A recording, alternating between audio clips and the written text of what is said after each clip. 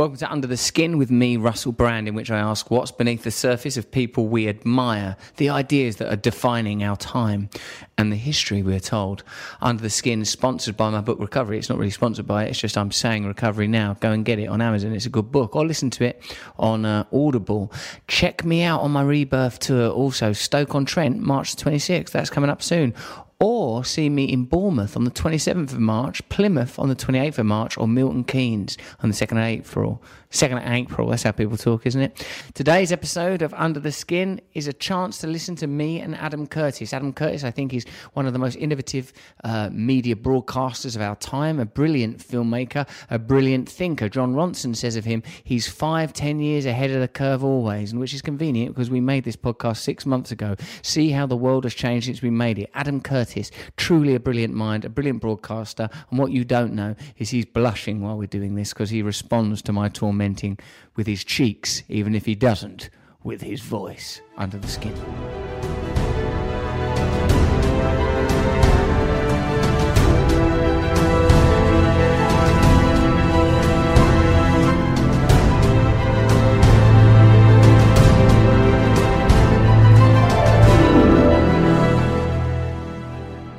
Today's guest is Adam Curtis. Do you know Adam Curtis? Have you seen Hypernormalisation, his new film? Did you watch that thing? Bitter Lake? Did you see The Power of Nightmares? Did you see Century of the Self, the Mayfair set? I've seen all them things, and that is why I'm much more cleverer than what you are. In this episode of Under Skin, I talked to Adam Curtis about, well, all manner of things, actually, but he's a brilliant political mind. If you want to understand what's going on in the world, Trump, Brexit, terrorism, the way that media news narratives are contrived, conspiracy theories, what are their value, then you could do a lot worse than to watch Adam Curtis's films. I've become friends with him, actually, and I find him to be an absolute darling man. Do you know, you may not know, that he was actually made films for That's Life, and that, if you're a person that's about my age, you were born in the 70s or 80s, you might remember a program called That's Life with Esther Ranson, where she would get sort of like, you know, good news type stories, like a dog going, sausages, a dog talking and saying, sausages, sort of pap, mindlessness. Well, Adam Curtis made that, but he went on to be one of the great narrators of our complex media age. If you're an American listener and not familiar with Adam's work, you want to get familiar with it right now by checking out his blog. But he's a fantastic storyteller on great sort of cultural events such as, like defining events such as 9/11, the Berlin Wall coming down. He gives us an interesting perspective. So check out his stuff. Check out this interview. Remember to go and give me a nice positive review. You listen to Russell Brand, Under the Skin. I've been giving you your intro the whole time that you've been shambling through the corridors like a grey ghost, wandering about like Jacob Marley, with the chains being your own archive, saying most wonderful things about hypernormalisation. What do you mean that we're living in an unreal world? Some sort of simulacrum? What do you mean by it? What is the point of this film, Hypernormalisation? Tell us what you mean. What I meant by hypernormalisation, I mean... It's stern. What I meant by hypernormalisation is that the term comes from a rather interesting guy who wrote about what it was like to live in the Soviet Union in the middle of the 1980s, when the Soviet Union was collapsing. Because there wasn't really any protest at the time. But what he pointed out is that everyone knew that everything was not right. They knew that those in control had no control. They knew that those running the economy were not in control, that everything was corrupt and often completely fake because the leaders were pretending they were in control. Everybody knew this, and the leaders knew that everybody knew this, but nobody did anything about it because there was nothing else. It was normal. And he coined the phrase hypernormalisation to describe this, that somehow you knew that everything was a bit odd and a bit unreal and often fake, but because there was no other picture of the world and you were so within this system, you accepted it as normal and just went on. And what I'm trying to argue in this film is not that in any way we're like the Soviet Union. We're a very different society. But what we do share with that time is a sense among a lot of people that things are a bit odd and unreal and sometimes fake, and that those in charge know that they're not in charge, and they know that we know they're not in charge of things, that everything is a bit chaotic, uncertain. We distrust everyone in charge. We also know those in charge allow a great deal of corruption to carry on. without doing much about it. We know that they're not in control of the economy, and they know we're not in control. They know that we know they're not in control of the economy. But at the very same time, we are so much a part of that system that we don't have any vision of an alternative. And I include by that the left. The people who argue that they do want to change things, they don't have a vision of an alternative. So we accept it as normal. So when you see another newspaper article coming out saying, oh, look, we're actually supplying arms to the Yemen to allow the Saudis to bomb Yemen, we go, yeah? Well, we sort of expect that. Yeah, man.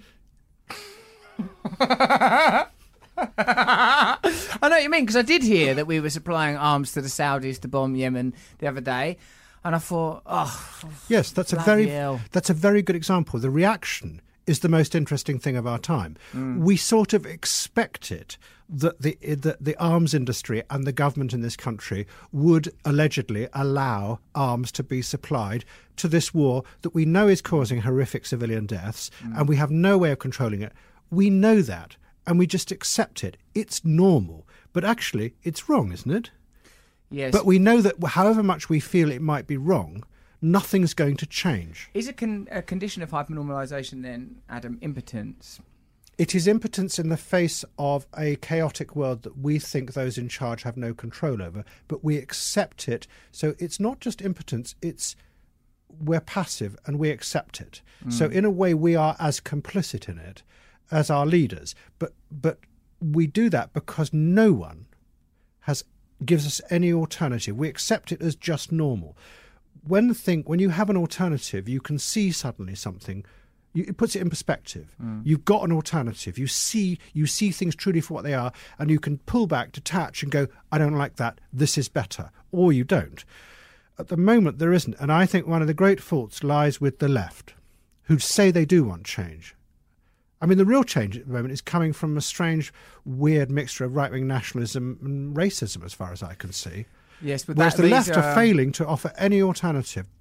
Yes, alternative visions. So what you're saying is that the alternative visions are always going to come from the periphery or from the subculture, and that the left is unable to provide a legitimate and genuine alternative. They're in fact involved in a rhetorical exchange now. It feels more and more like rhetoric. I mean, I point out in the film how strange it is that in the recent years, all the attempts to change the world radically, which had a great deal of force behind them, the Occupy movement, the Arab Spring and Tahrir Square in particular in Egypt, Syriza in Europe, all have stalled. They had great power behind them. They had great goodwill behind them, and they stalled. And I argue in the film it's because they confused process with content. That they assembled, they were very powerful, they had a great slogan behind them in the Occupy movement, great deal of emotional goodwill from people who would not normally support revolutionary movements, and they just stopped. So that tells us two things. One, it tells us that the bleak observation one can make is that there is no coherent, clear alternative vision. But the other thing is that there is a desire for change. Yes, that's the positive thing that we can draw from that. That when a Syriza or Podemos or whatever rises up, in those cases from, I suppose, more close to the left, if not a traditional leftist movement, because it's embracing technology and sort of populism in some ways that seem novel, if not entirely new. There is a genuine appetite for it. Yes. What do you imagine, Adam, is what is the problem?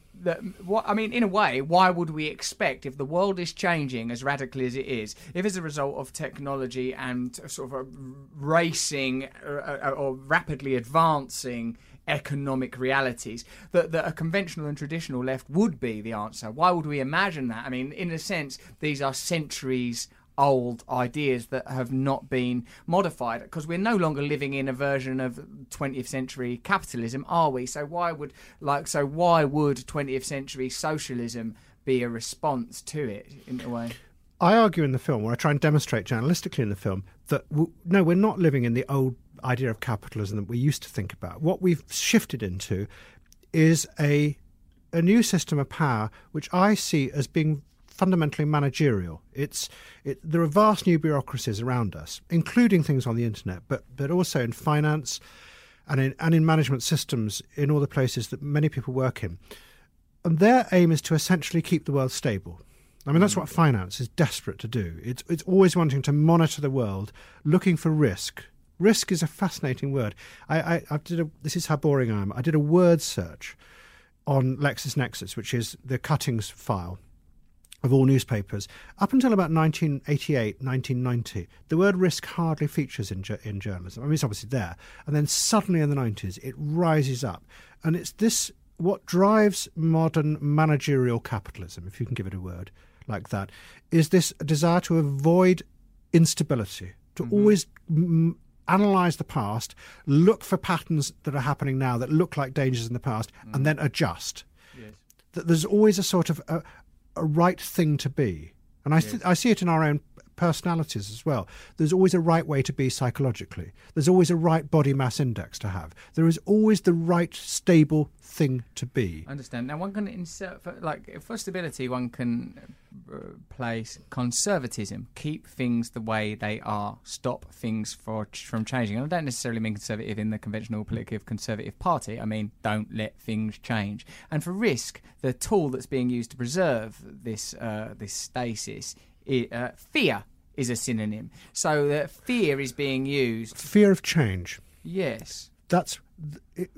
It's very deep, not just within the conservative mindset, but also within the liberal mindset in our society, is fear of change. Look what happens when you try and change things. Yes. They point to Iraq, for example. Look what happens when you try and change a country. They point to nature and they say, look what happens when you try and change an ecosystem. You can never tell the consequences of it.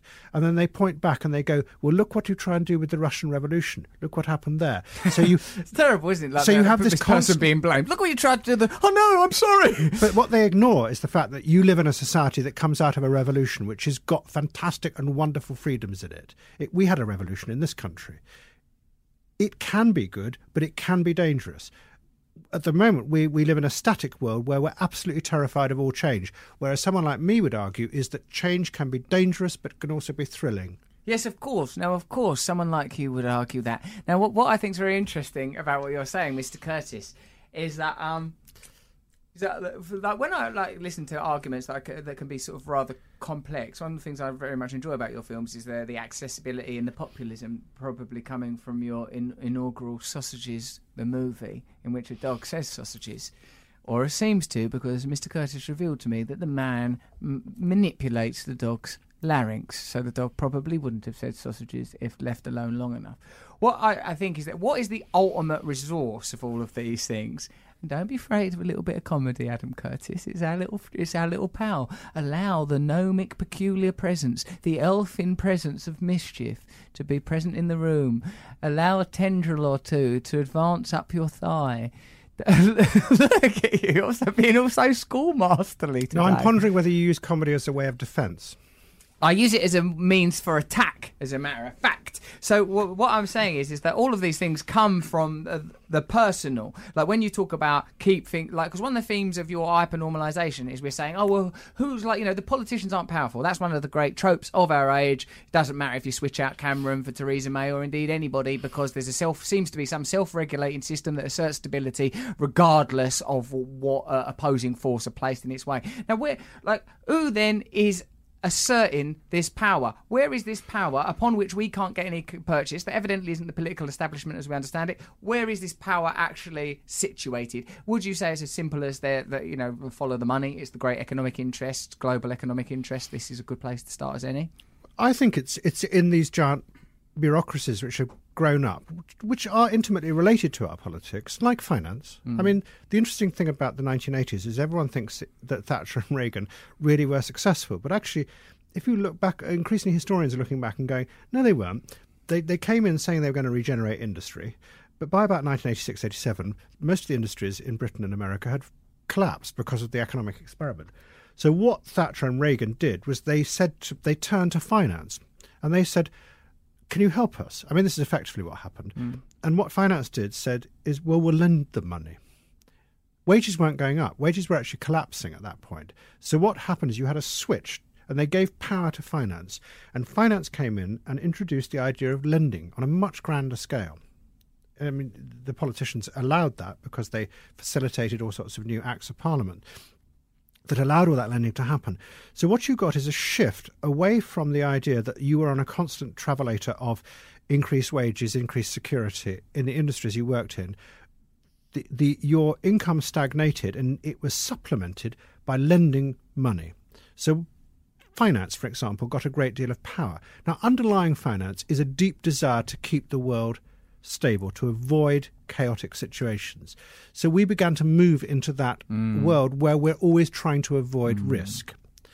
What then that happens is that idea begins to spread out, not just literally in terms of you lending money, but the idea of avoiding risk becomes a central thing in our society. And I would argue that we've all become terrified of change. One of the things I've sort of intuited... Which is conservative. Yes, of course.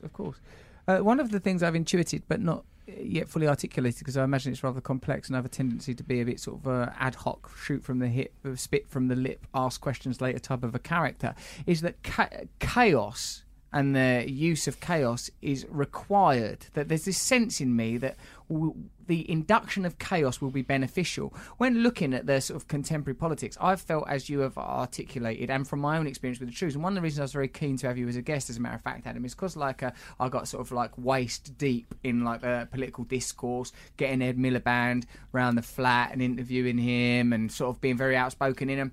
What became a very combative and, dialectic kind of difficult exchange with Britain's media particularly, is that I felt like this is really hard to get any traction. I felt very quickly mired, and like being around like the political class, albeit briefly, around Ed Miliband and his paracheeks, it felt like this doesn't seem like it. It felt like a very sort of a kind of jangly and neurotic sort of coterie of people. I didn't think like, oh, this is the advancement of power. And then from like being the recipient of the kind of what I would say a curtailing and managing forces from the media, that was interesting as well. It felt like it's so interesting to become the subject of such negativity, not only from sort of established media, but from people in general. Because when you talk about change, when you talk about chaos, when you talk about, like people, like it's very interesting. Like that, what I felt like is like in the story, The Emperor's New Clothes, is like that in the end you'd say to that kid, just shut up! Stop saying that about the Emperor. You're ruining this parade.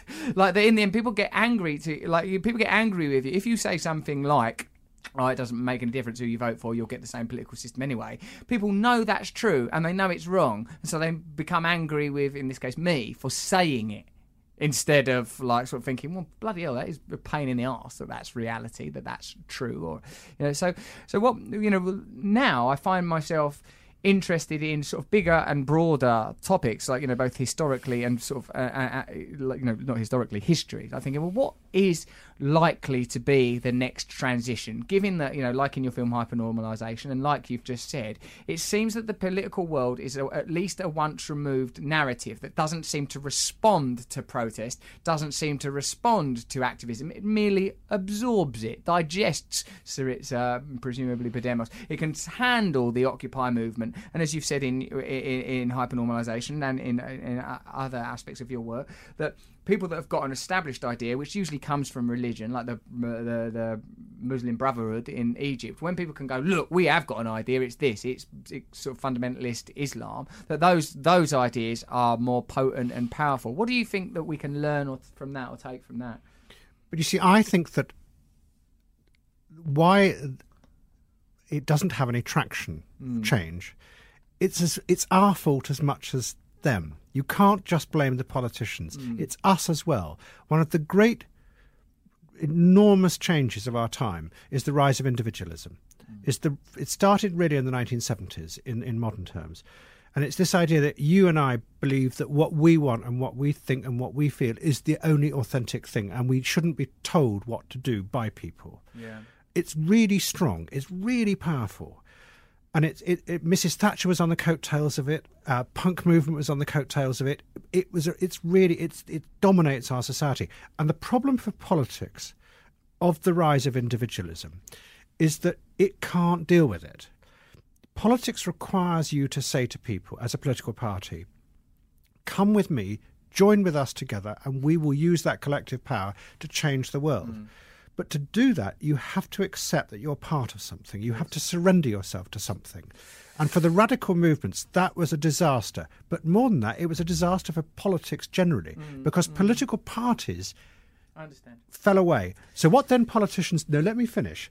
What politicians... I'm hardly being aggressive. I'm not Jeremy Paxman. No, this is an important thing, which I don't think... Because it's not just the politicians. What they were then faced by is the fact that they didn't have mass support. Yes. So they couldn't do the main thing that mass democratic politics rose up to do, which is to be your representative, your bridgehead into power.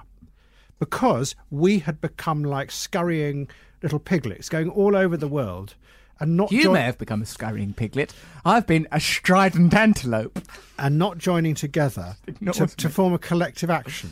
I understand that. Now, there's one of the things I wanted to pick up on that. When you say something like, Adam, this is, please God, a popular podcast, right? So when we say something like the rise of individualism, what you're saying is that, like, I think we can all say that my worldview comes from, but I'm Russell, I want this, I don't like that, I've got rights, I've got feelings. Now, that's something that people haven't really examined, individualism as a component and sort of an unavoidable evolution of a mechanistic worldview and of materialism. Now, like, what are you saying? Like, make a point that this became chronic or more noticeable in the 70s. So my assumption would be then that this condition of individualism is a side effect of marketing, of like the reason why is it convenient for people to see themselves primarily as individuals, because that's how people are better consumers. No, it's not a side effect of marketing. Marketing comes in to make it work. Individualism comes basically out of the hippie movement, the counterculture movement of the 1960s, where you were encouraged to be authentic by responding to yourself. That was the idea, and it was a reaction against what was seen as conformity, and it was a reaction against old style of politics where you were told what to do. It was just, I want to do what I want to be. It was just that's what happened, and it was about finding the authentic self. Yes, but that was defined as much as anything else by its cohesion and by its pursuit of civil liberties. These were people that were like, a lot of change came out of that on a civil rights level in the United States around race. That's absolutely true, but that didn't come out of the hippie movement. The civil rights movement, which is an incredibly important movement in the 1950s and the 1960s, white activists and black activists joined together, and they spent years giving their lives, in many cases literally, up to trying to change the world, which they did. And they surrendered themselves to that. Out of that civil rights movement came what was called the New Left. And the New Left said, well, if we can do this for civil rights, we can do this for everything. And then the movement stalled somewhere in the mid-1960s, because what began to happen was what was called counterculture rose up. And the counterculture was different from the New Left, because what the counterculture said was, you're never going to tackle the man, the power. You haven't got the power to do it. The way to do it is to change yourself. It was the rise. It was the sign of a new individualism. It didn't want to be It didn't want to go down to the south and spend years in anonymity and danger trying to change the world. It wanted to change. Yeah, I don't want to go down the south. No, you're in anonymity and danger. If I might say so, you are an arch example of hyper-individualism of our time. I don't know if I like this. I'm going to write that down. I'll look it up when I get in. All your responses are characteristic of exactly what I'm describing.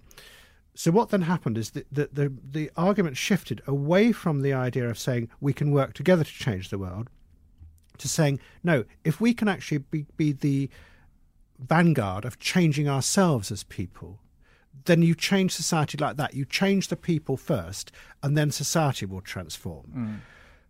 And that sort of worked for a bit, but then bit by bit the politics moved away, and you were left with this idea you just transform yourself, and you have all these radical psychotherapy movements of the 1970s come up, which is you need to find your authentic feelings. That became the goal, and the idea that you're actually changing society as a byproduct began to disappear. And what then happened was that this strange thing began to emerge is, if you are going to be a self-expressive individual, which was the ultimate goal, where you're authentically expressing yourself, how do you do it? Because actually not many people knew or had the confidence to do that. And I argued in a series of films I made that really what happened was that modern consumer capitalism said, oh, we can help you do that. We can actually supply you with lots of different things to allow you to express yourself, from ranges of cars to ranges of clothes to all sorts of products that you can use to express your individual identity, which was fantastic for consumer capitalism because they could make lots more different things. Yes, but you're not saying then that you're saying that consumerism and mass market culture was a response to that need. Yes. That's interesting. Because I'm, as you know, a fan of the films Century of the Self, which doesn't qualify me to know more about them than you because you've made those films.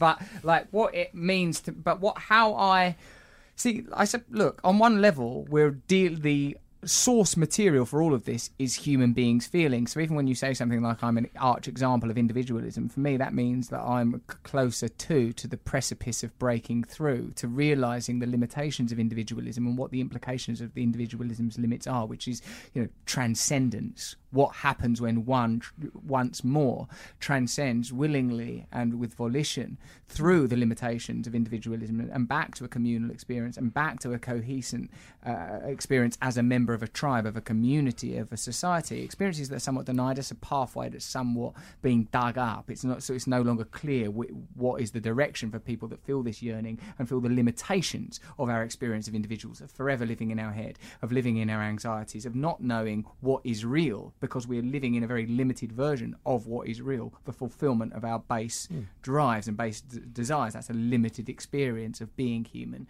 who are anthropologically, historically, are designed to live communally connected as a harmonious part of a group and a harmonious part of nature. And what's interesting for me about what you said there, Adam, is that I've always regarded that consumerism and mass market culture has recognised, there's this need in people that can be fulfilled through selling them stuff. You buy your own unique iPad, iPod, buy your own unique torn jeans, participate in culture and express your individualism through consuming. But I suppose what we've not yet got to is the architecture of these consecutive phenomena. Like, do you think there's someone behind it designing this, also or some interest? Because when you're saying these bureaucracies are organising the stasis and stability, like the financial bureaucracy, who benefits from this? Who benefits from people seeing themselves primarily as individuals? Because it certainly isn't the people of the Yemen, and it certainly isn't us as individuals. So who is it that's preventing change from happening? Yes, of course, us, because we're, you can say we're not participating in a potent movement because one doesn't seem to currently exist. But why is this idea continuing to dominate? I think the point is about consumer capitalism is that capitalism is not an inherently evil thing. It's amoral. It will always spot an opportunity and it will go for it. And what it spotted in the late 1970s that were these people rising up who wanted to be themselves, and they realised that allowed you to make a much wider range of products than you had previously done before, and people went for it, and that allowed capitalism to make lots more money and become much more. You saw all those adverts in the 1980s and 1990s. Express yourself, be yourself through Nike. Just do it. You just deserve do it. You're great. Exactly, because I'm worth it was the great phrase. But then what happened was, I think a great shift happened, which we haven't fully recognised, which is sort of what I'm trying to get at in the film, is the genius of modern power is that it managed to do what politics failed to do. Politics can't deal with individualism because how can you have a political party where everyone wants to be an individual and not be part of something? What modern managerial systems managed to do was square the circle. Look at modern social media. It manages to allow you to feel that you are totally yourself, expressing yourself online, typing it angrily or beautifully or whatever you want to do out into the internet, what you feel all the time.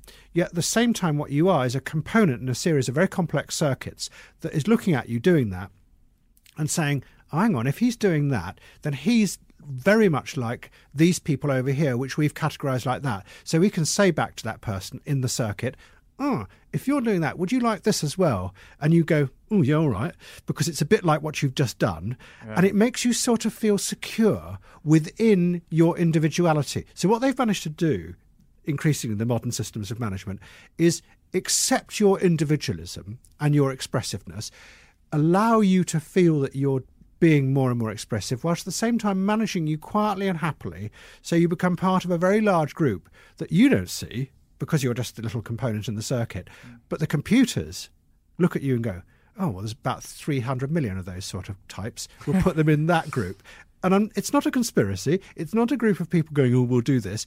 It's a system that can see from the information that it's reading from you and lots of other people, the patterns that you are part of, and saying, well, we'll fit them all together into that pattern. Absolutely. So sort of complex interlocks taxonomies that are designed ultimately to go, if you like this, you'll probably like that. And it's benign in their terms. If you talk to the tech utopians from Silicon Valley, they will go, this is incredibly efficient. And they're right. It's an incredibly efficient way of managing the problem that politicians can't manage, which is our individuality and our desire to be self-expressive. Yes. Its problem is that it's fundamentally conservative because it's feeding back to you more of what it knows you Don't like. take risks or things will change. Yeah. A bit like Christianity in a way offered a kind of have your own personal interaction with Christ, your own personal salvation. Christ loves you as an individual. Yes, you could argue that modern Protestantism, especially, was again another way of trying to deal with the growing desire for individuality, which has been going on since the Renaissance or before, the Enlightenment, this idea that you want to be yourself. So Protestantism said, no, you don't have to be what Catholicism says is just part of something you're told to do. You can have a personal relationship to God. And there is a very important posh academic book written back in the early part of the 20th century, which argues, by a man called Max Weber, that argues that Protestantism and the idea that you have a personal relationship to God was one of the great motor forces that allowed capitalism to come up. Because if you can actually achieve a relationship through your own actions with God and achieve salvation, then you can actually say, well, I can achieve all sorts of things myself in the here and now before I die, which may save me from when I die. So it actually made you more of a heroic figure, Protestantism. Certainly that advances the idea of individualism, you as the sort of star of your own life, accruing goods and services. Yes. So that when you die, you will be a good person and you will go to heaven. And that gave capitalism this idea that it was a fundamentally good thing to try and achieve. You will work, and you see this in the 19th century novels where they depict great capitalists. They see themselves as heroic figures who are not only helping the world, but they're saving themselves. And now for an advertisement break. The Art of Charm is an iTunes Top 50 podcast that's packed with wisdom in the truest sense of the word. From how to become more productive and professional to how to read body language, network and negotiate, the show basically covers anything that will help you become a high performer at home and at work. And with an army of powerful weapons like the influence and persuasion, it brings together interesting people like Shaq, Larry King, Neil deGrasse Tyson and Bill Nye to discuss relationships, attraction, life hacking and success. The Art of Charm is highly addictive and strives to be fun and educational at the same time. It's not stuffy college professor textbook stuff. Personal growth shouldn't be so boring all the time. This ain't pop psychology neither or superficial advice. This is a show that offers meaningful fun, life-changing insights with a practical edge that you can apply right out of the box. You deserve an extraordinary life. Go to theartofcharm.com/podcast or search for The Art of Charm on iTunes, Stitcher or wherever you listen to podcasts and start taking your life to the next level. We really enjoy this show and we think you will as well. And now back to Under the Skin. I suppose in a way, don't we have to get beyond the kind of a dualistic judgments of like ideas like capitalism, socialism, or any individual as either good or bad? And sort of, is it like us that we need to sort of look at functionally what's occurring? Or like this seems to have very positive results, this seems to have very detrimental results. And when you're talking about this online collation and people being put together into 300 million man or woman herds that can be marketed to, and as you say, it's benign. This thing's not not happening in a vacuum, is it? There is like, see, when you talk these, that is the exertion, and that's the exercising of power we're witnessing there, Adam. That's not happening sort of in an arbitrary and natural way, because the people's interests are being represented through those resources. Facebook is not neutral. One of the things that I'm sort of learning about, because I'm going to university, because you very kindly wrote me my reference, which I've not yet seen and I would like to see, because I want to know what kind of things you said about me. I think I said you were sweet and adorable. You'll be a sweet and adorable student.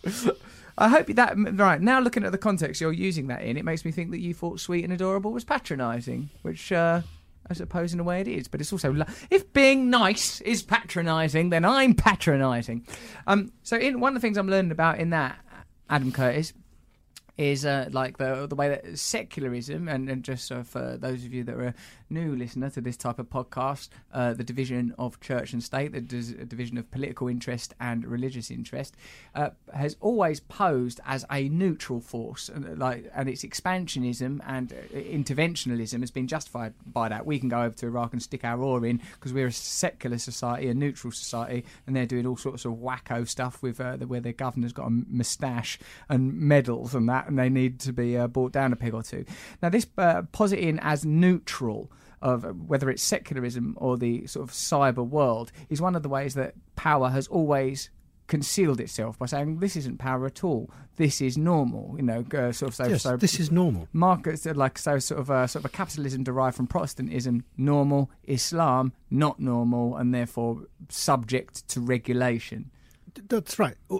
Someone once said the sign of a great ideology is something that doesn't look like an ideology, that you just accept as natural and normal. So, for example, if you talk to technological enthusiasts or utopians from Silicon Valley, and you talk about Facebook shutting people off into their own little echo chambers, but they'll say, but it's efficient. And what they mean by that is it works. It's actually dealing with the problem I was talking about of individualism, and it's allowing people to be assembled in groups, yet feel individuals. And they're absolutely right. It is incredibly efficient. But maybe the whole idea of efficiency used in those terms is actually a political ideology, because what they're saying is we constantly keep people in this situation by reading stuff and feeding stuff to them. And that's conservative. That's a conservative idea, because then people get frightened of change. And if you get frightened of change, then you're actually feeding the power. Yeah. And what I keep on trying to point out in this film is that real power works it doesn't work by saying you must do this. It works well when we are complicit within it because we accept it as natural. Yes? And we are guilty in that. So, for example, do you remember the march against the war in Iraq in London in 2003? I think it was something like 3 million people went on that march. Do I remember it? I couldn't get my cab anywhere. The traffic round Marble Arch was terrible. Did you go on it? I was too on drugs to care about that. Actually, I think I did go, but was still too on drugs to care about it. But the interesting thing about that march is that it was really probably the biggest protest march since the Suez thing in 1956, or even bigger. And everyone thought that's going to change everything. Yeah. And then everyone went, and they had a slogan which was "Not in my name," which is again a very individualistic slogan. I don't like it as a slogan. Do you? Well, I thought not in my name, you bloody well don't. Well, I'm doing it in your name. I'm doing it because we've got some oil over there we've got to get. I thought it was an interesting slogan of its time. Yeah. I don't like the pomposity of it. No, but it's more than that. Or the sincerity. Everyone marched. 3 million people marched, and they were totally sincere about it. Not in my name. And they then went home. All right, it's not in your name. And they said, well, that's not a war. Well, that's exactly what the implication was. Yeah. You go back, and the war is not in my name. That's not one in my name. So then you don't know anything more about it. Whereas real change, real political change would have happened if those 3 million people had again and again and again marched and again and worked and given themselves to that.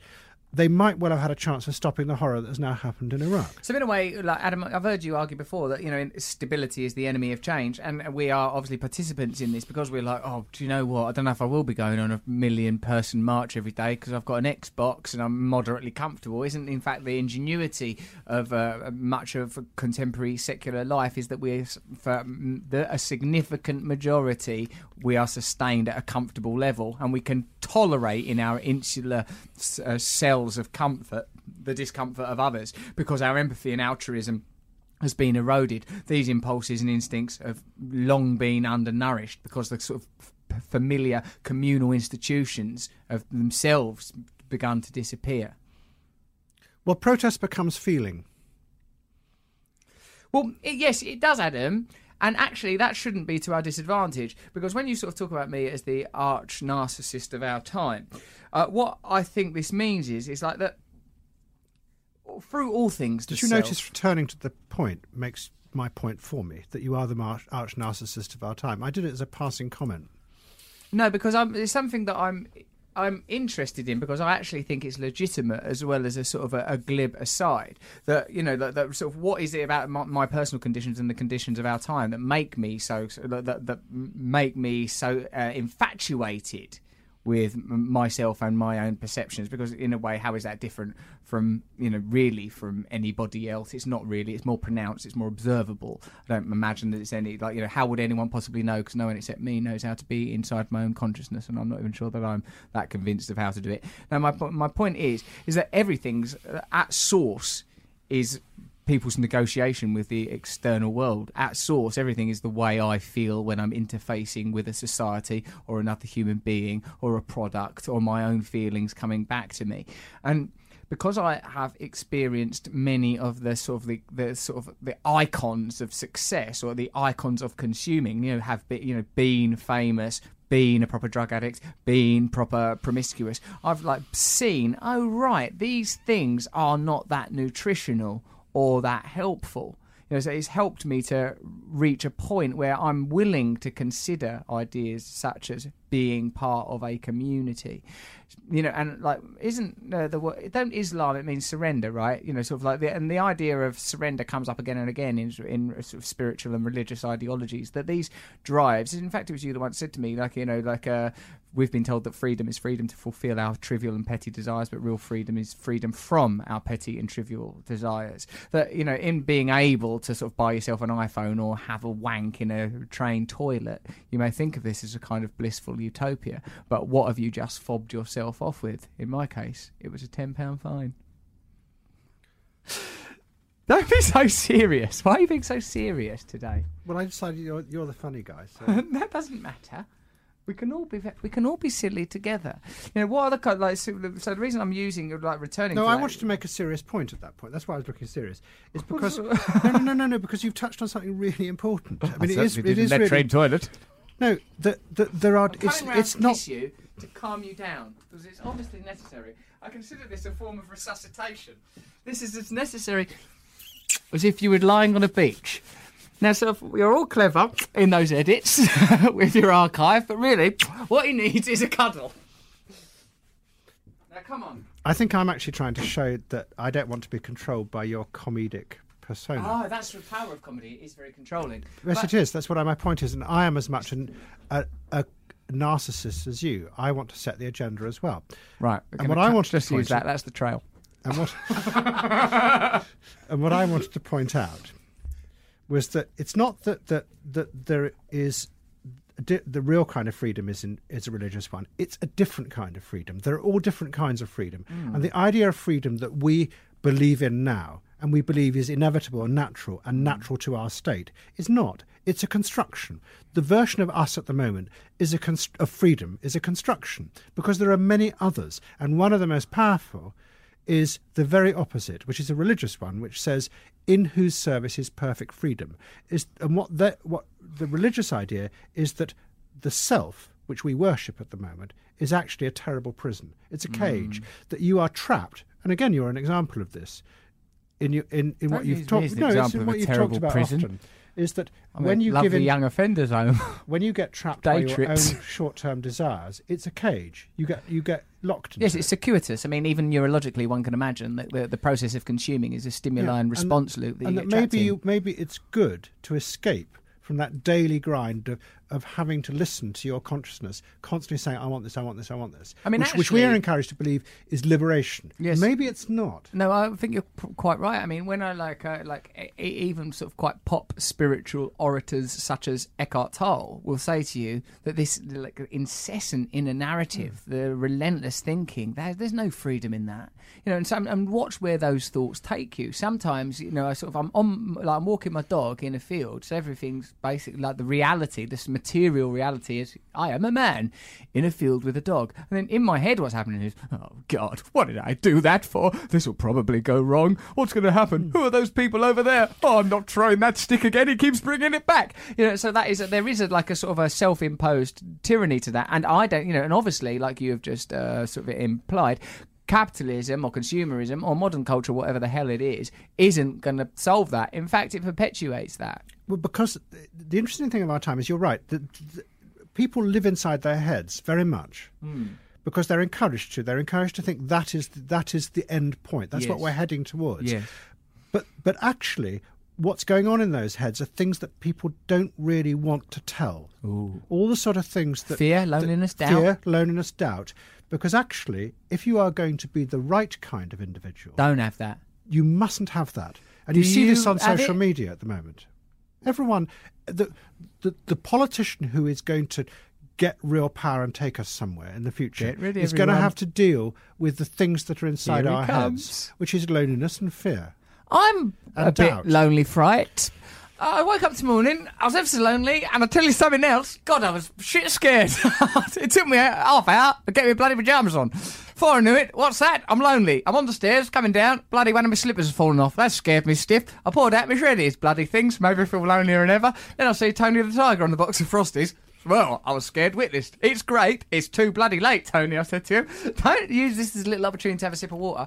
So anyway, like, what people obviously want is, I said, like, you know, the solution to this, there are two solutions. There's the to submit. There's a subjugation of self in terms of, you know, because of course self is an amorphous idea, isn't it? Also, we're talking about the kind of self which is this sort of relentless, driven inner narrative. The two ways I have found, because I've had to do this, because being serious for a while, to snatch your mantle of pompous, pious old bagpuss for 10 seconds, I myself have had to battle quite because I believe that the disease of addiction has at its core a kind of circuitous self-centeredness that can only be ended, well, first by the removal of the initial substance that one identifies with. In my case, it was like crack and heroin at the time I got clean. Once those things gone, you recognise those drives are still present. You think, what is it? And, like, you know, become obsessed with food, you become obsessed with sex, you become obsessed with work and other people's opinion.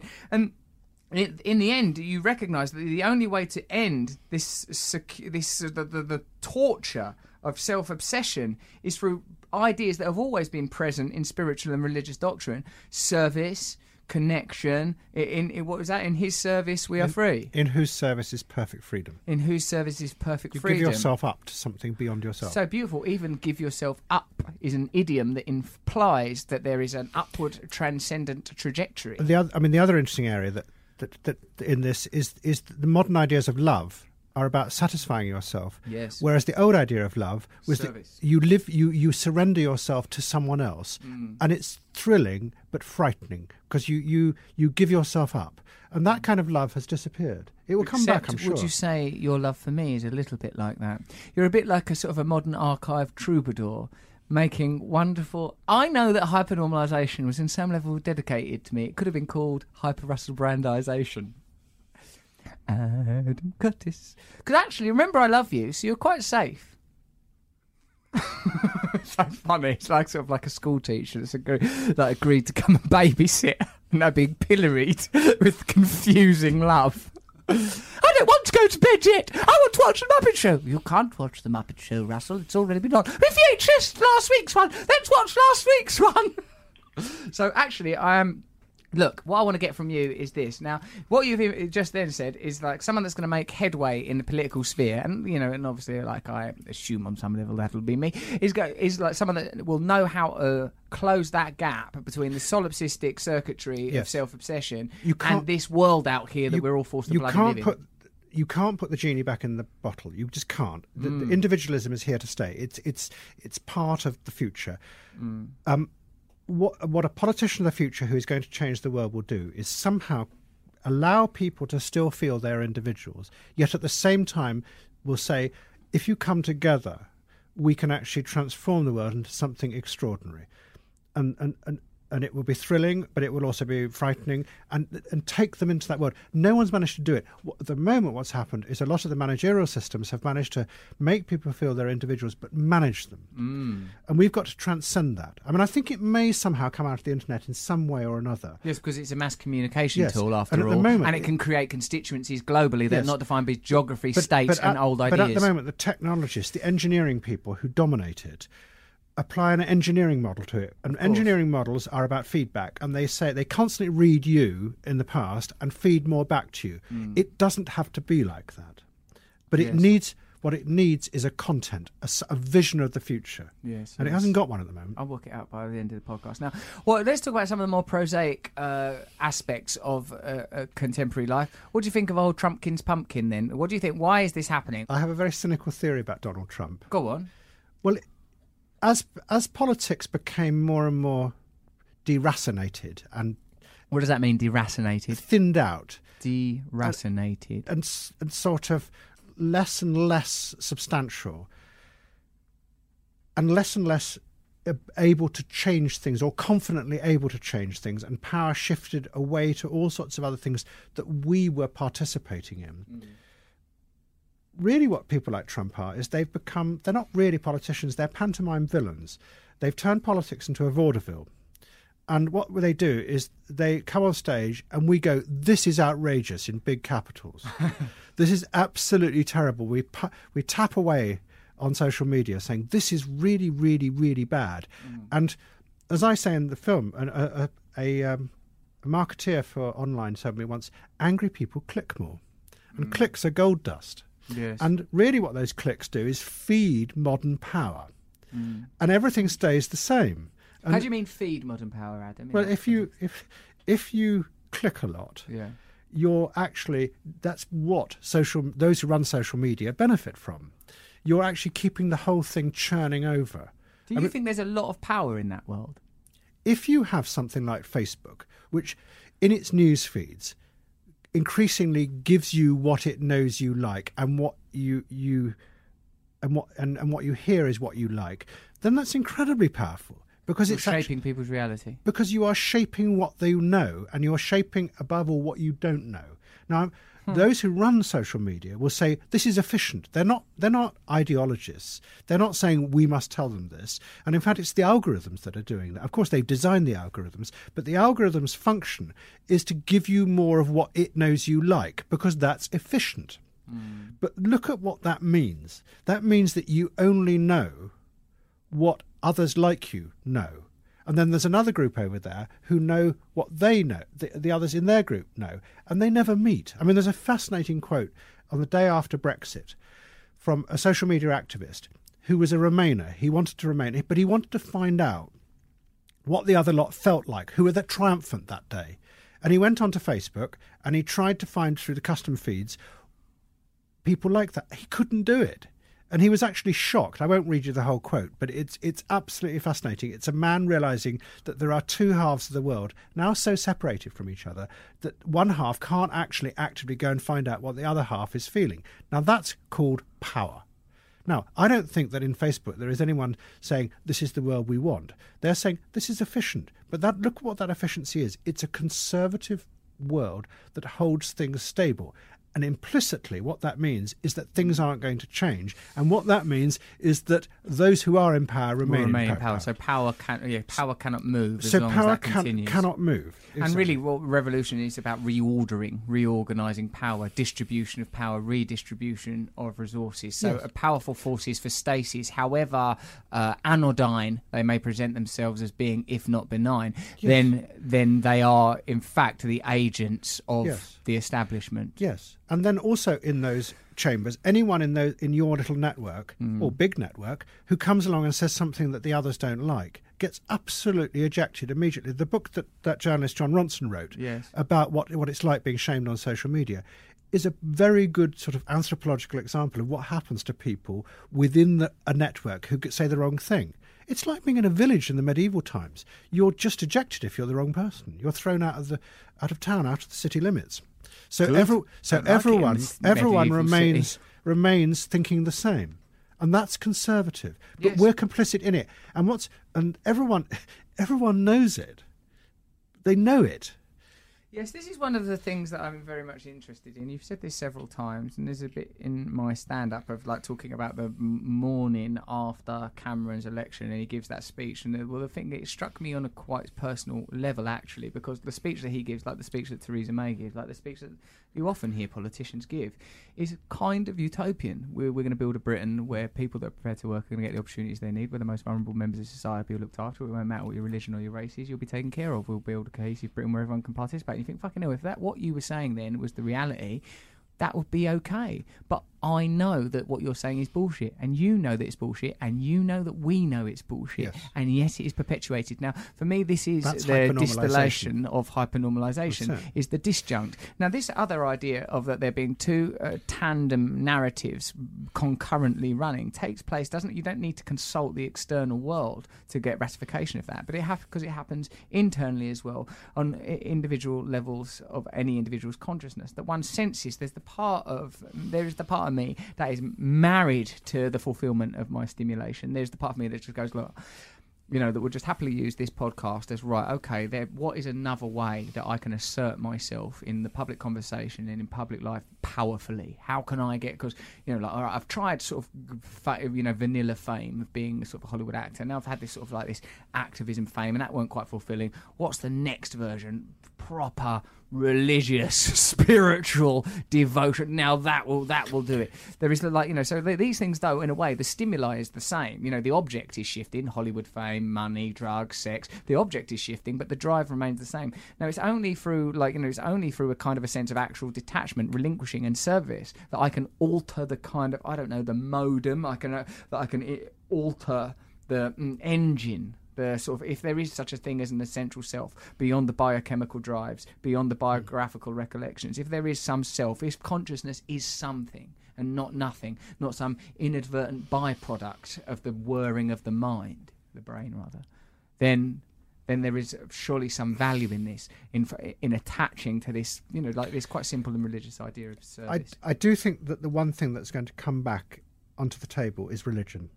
Because I think the real weakness of the modern systems of managing us as individuals is that it cannot deal with our own mortality.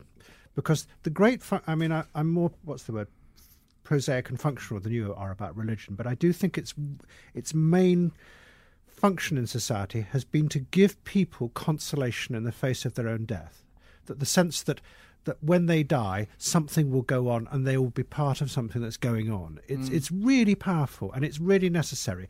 And that's in the modern, rational, efficient, utilitarian, technocratic world of managing the individual, it cannot give you any consolation. No.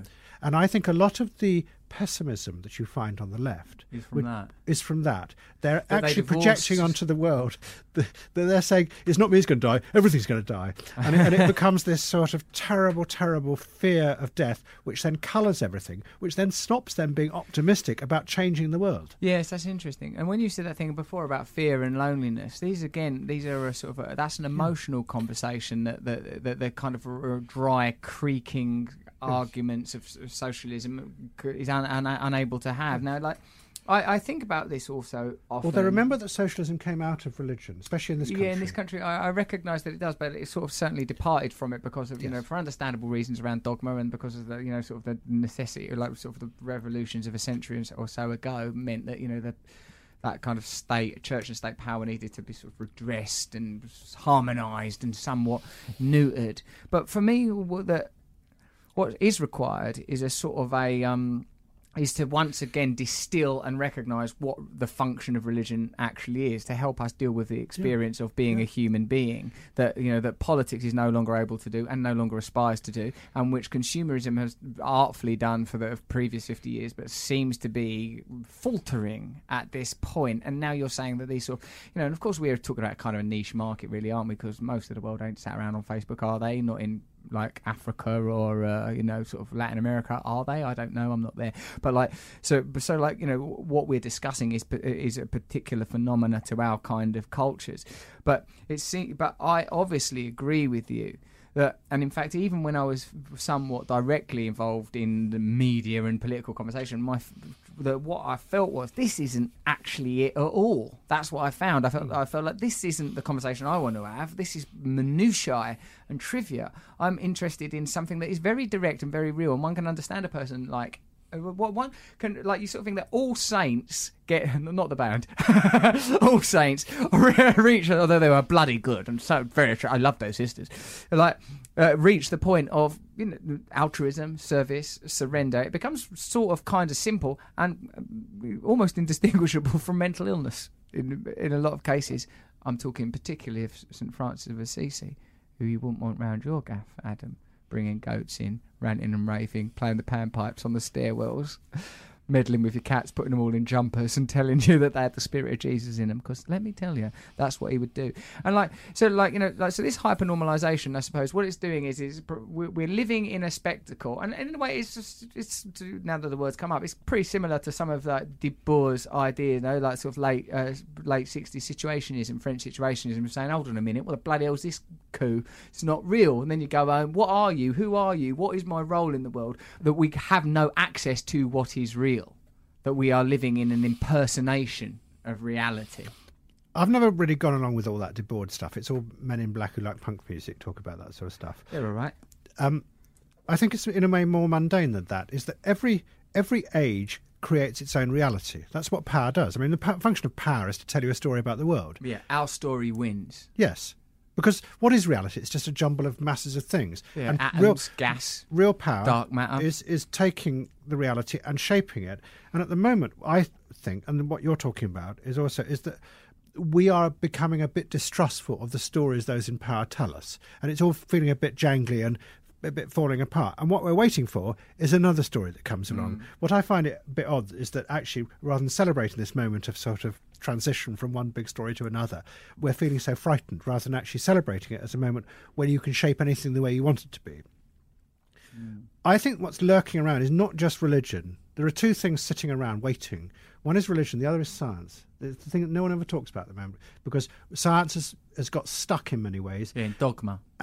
In sort of weird dogma, but also because it's all about serving the individual these days, scientists spend their time getting grants by doing research that tell us that if you eat this, you'll die, or if you do this, it'll have a bad effect on your health, and then next year telling you the opposite about here's another one that it's sort of it's been reduced in our imaginations. Whereas what science used to do was tell us extraordinary things about the world, that hidden things that it could reveal.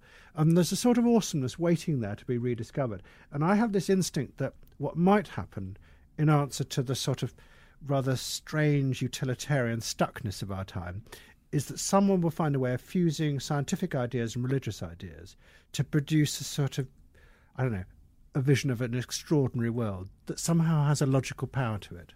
And the science and the religion will fuse, and what it will offer is a way of us still feeling that we're individuals, but there's another world we can go towards. What do you think would be the role of traditional religions, Adam, like Islam and Islam in this sort of changing world?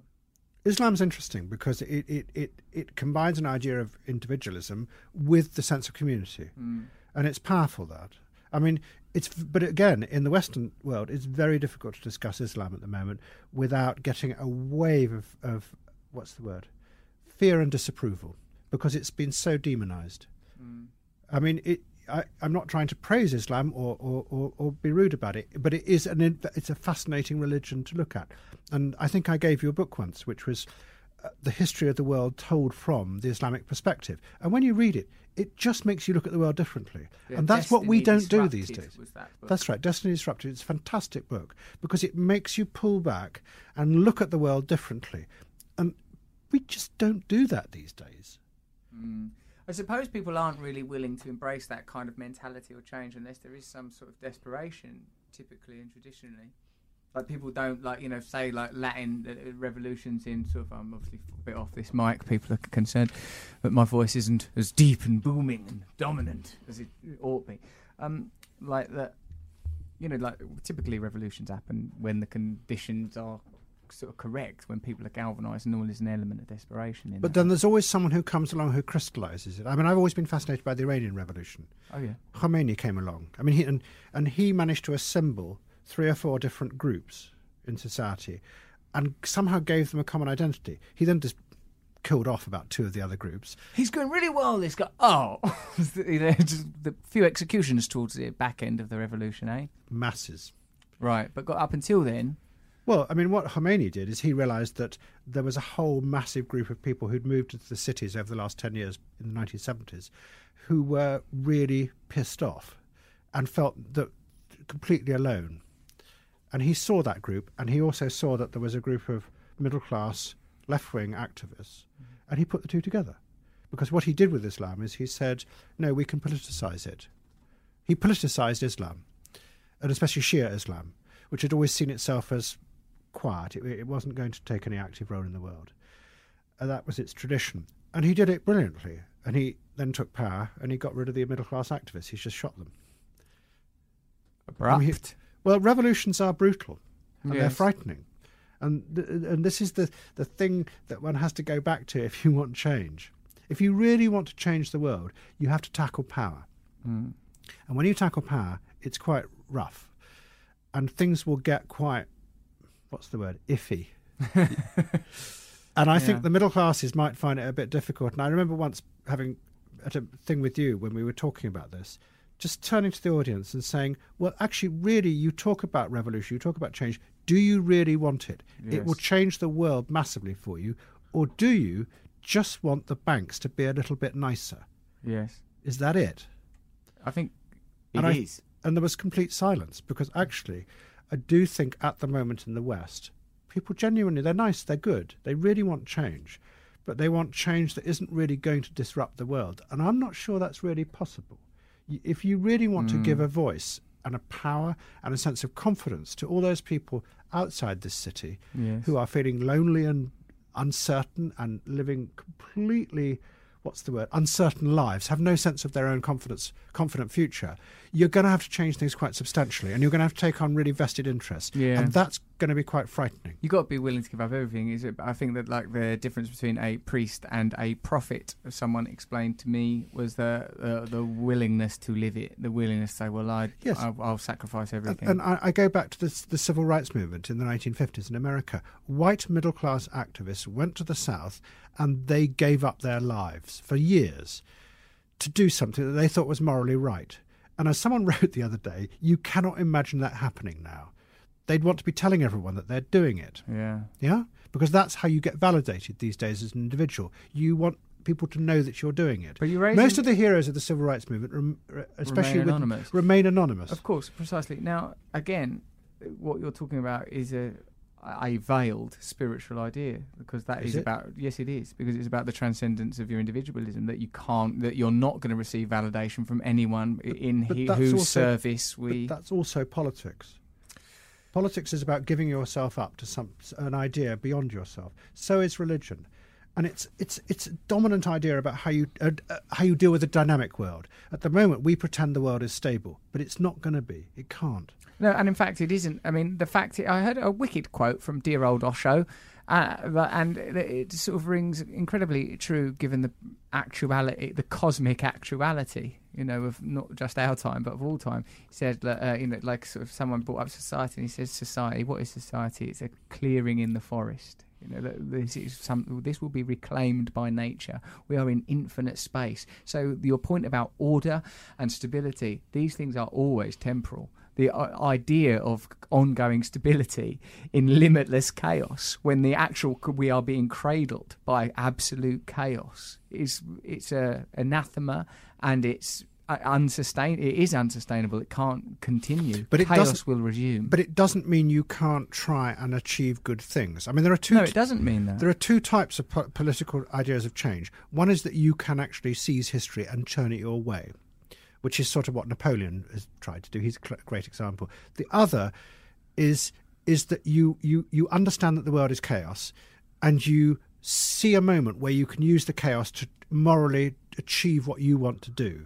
And that's the other way of changing the world. That it's about opportunity. But you have to do that. You have to have a picture in your mind of what you are trying to get towards, what you think is good. And then you adjust as the chaos around you changes. But we do neither. We think this is it. These ideologies are all have to be sort of pretty reactive in a sense, though, Adam, because otherwise, how do you fashion them? Even if you talk about one of the most sort of radical, murderous, but sort of vivid narratives to emerge, like in the sort of 20th century fascism. It's like that was a response to economic and political conditions. You can't just out of nowhere go, let's do this thing. The land is alive. We are the folk. And that's why it's frightening, change. I mean, that was a response to chaos in the 1920s. And remember that they were socialists to begin with, the Nazis. Yeah, National Socialists. And they had seen the chaos of the market in America and in Europe, and they reacted against it and said, no, we are going to organise this and we are going to go towards this. And it's very dangerous. I mean, the other argument is that all rhetoric about revolution at the moment is just rhetoric, because the experience of our generation, of our time, is a century of revolutions that went badly wrong. Yeah. And the last thing we want is one or more of them. And that actually what we're creating in reaction is a very conservative moment, a counter-revolutionary moment. And that's what we're living through. And it may go on for quite a long time. And that all arguments about revolutionary change are just like courtly behaviour. We do it, but we don't really expect it's ever going to happen. This is a cynical view. But maybe that's how history works. You go through a period of intense revolution, which does change the world. And then you have a counter-revolution, which is actually born out of the social classes that came out of those revolutions that failed, but it led to a new class breaking through, and now they want everything to be stable. And the argument about what people like Mrs. Thatcher and President Reagan were about is that a new lower middle class, which were confident, rose up in the 1970s and wanted its place in society, and they Thatcher and Reagan let that class through economically. New Labour let it through culturally and socially and gave it confidence, and now it wants everything to stop and be stable. And the systems of management that we have got in place that I'm talking about, keeping everything stable, are a reflection of that class, that powerful new class's desire for stability. And we may be in this for the long term. But of course, again, these are quite isolated interests, like on a global level, aren't they, Adam? I mean, or do you like? Because when you say something like that, I think, oh right, well, ultimately there has to be a resource. Like any management of power, the resource has to be sort of the feelings of the people, you know. And of course, people can be manipulated, directed, encouraged. There's all sorts of things that can happen to, you know, because look at the way we consume, look at the things we do, the places we go, what we wear. Obviously, people's desires can be managed, manipulated, and moved around. No question, but. Like when it becomes quite defined and specific as it just did, when you talk about like, you know, like sort of a generation of people going through Thatcherism and then sort of Blairism or whatever we would call it, and now like that makes sense to me as a narrative. It makes perfect sense. But again, we're talking like to wield such incredible influence. We're talking about a very small phenomenon, aren't we? We're talking about a sort of a class of people in Western Europe. We're living in our bubble. America. We're living in our bubble in history and in geography. There are all sorts of other... I mean, the sad thing about our time is there are all sorts of other things happening outside our bubble. But because we're so scared of change and we're scared of looking outside and we're scared of the future, we don't really see them. I always think the thing about our time, which is sad, is that we're a bit like, you know, when things go wrong in an airplane, you're encouraged to adopt what they call the brace position. Yeah. Where you hunker down, you're too frightened to look out the window because you can see the wing going up and down like that. And that's where we are at the moment. We're refusing to look outside and see another... I do all my plane journeys in brace position. As soon as I've got on before they bring the food. Brace! Oh, Mr. Brown, you stop bracing. Right now, I'm busy. Yeah, we're in brace position. Adam, why are you looking at your phone? See, look at him. I've never known anyone so keen to manage and keep things stable than Adam Curtis. It's bloody you. Every time a little bit of chaos comes from the underneath, from the upside down, from the other world, from the nether regions, from the other place, from the Shadowlands, you look down at your smartphone so vehemently and aggressively. Oh, no, I'm not having that. Don't you? You're like Lord Palmerston. Do you know much about Lord Palmerston? Of course I do. He's probably had a stovepipe hat and probably went, "Order! Order! Eyes to the right! No! Lord Palmerston, a biography by Russell Brand, based on 4 or 5 noises and one fact, that fact being his name. I don't even know if which party he was in, Liberals, Whigs, Conservatives, I don't even remember the names of them. Adam, thank you for coming in here. Pleasure. You know I love you very much. I do know that. I wonder where you fit into all this in your emotional life. You're happy, are you? Yes. Something's manifesting itself. I don't think it's just pure narcissism, but even if it is, it's very powerful. It's very real. I wonder what's happening for you in the world. Well, I think you're trying to... I mean, I was being serious that you are a sort of... The persona you have created as a comedian is the arch narcissist of our age. You play on that, but you are self-conscious about it. And in that sense, you are, what's the word? An example of modern social realism, because everyone lives in their heads these days, like you said. They just do. They don't live outside. And most modern novels are all the internal monologue. And in a way, you're an exponent. You demonstrate that in three-dimensional space. You're very good at bringing out the consciousness, the way people live in their heads all the time. And you express it in a big, what you would call comedic way. Well, it is objectively comedy. It is a discipline. It's an art form. You don't have to qualify it with what you would call. And what you're bumping up against is what lies beyond that. Yeah? And is it religion? Or is that it?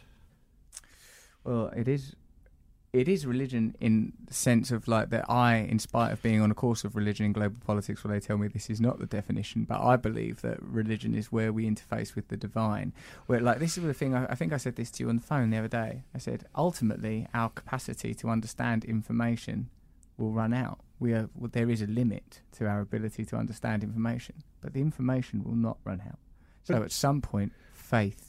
But isn't that what religion is in a sense about? It's about the acknowledgement of everything we don't know. Yes. And a story that is based on faith trying to make sense of what we don't know. That's right. I've always thought that's what religion was about. Well, apparently plus consolation in the face of not knowing everything. Well, it'd be nice. And I think a bit of humility might be really good for our society in the future. And maybe we've reached the limits of that individualism. But maybe we haven't. Maybe this is it.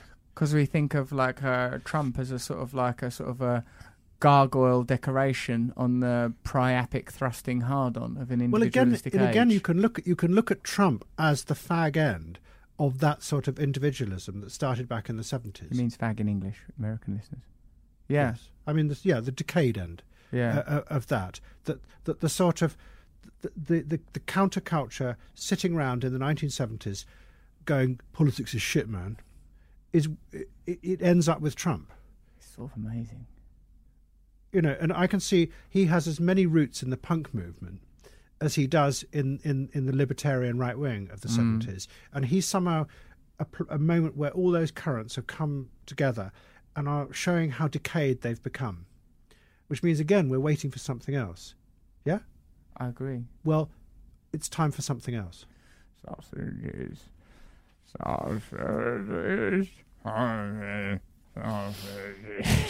You've been listening to the Russell Brand podcast with the great Adam Curtis. Hypernormalisation is available on BBC iPlayer. If you're American, you can probably get it on YouTube by now, you slippery eel, although the British licence payer paid for that. And what did you do? You threw our tea into the harbour in Boston. Well, enjoy the film. Not on my penny, you don't!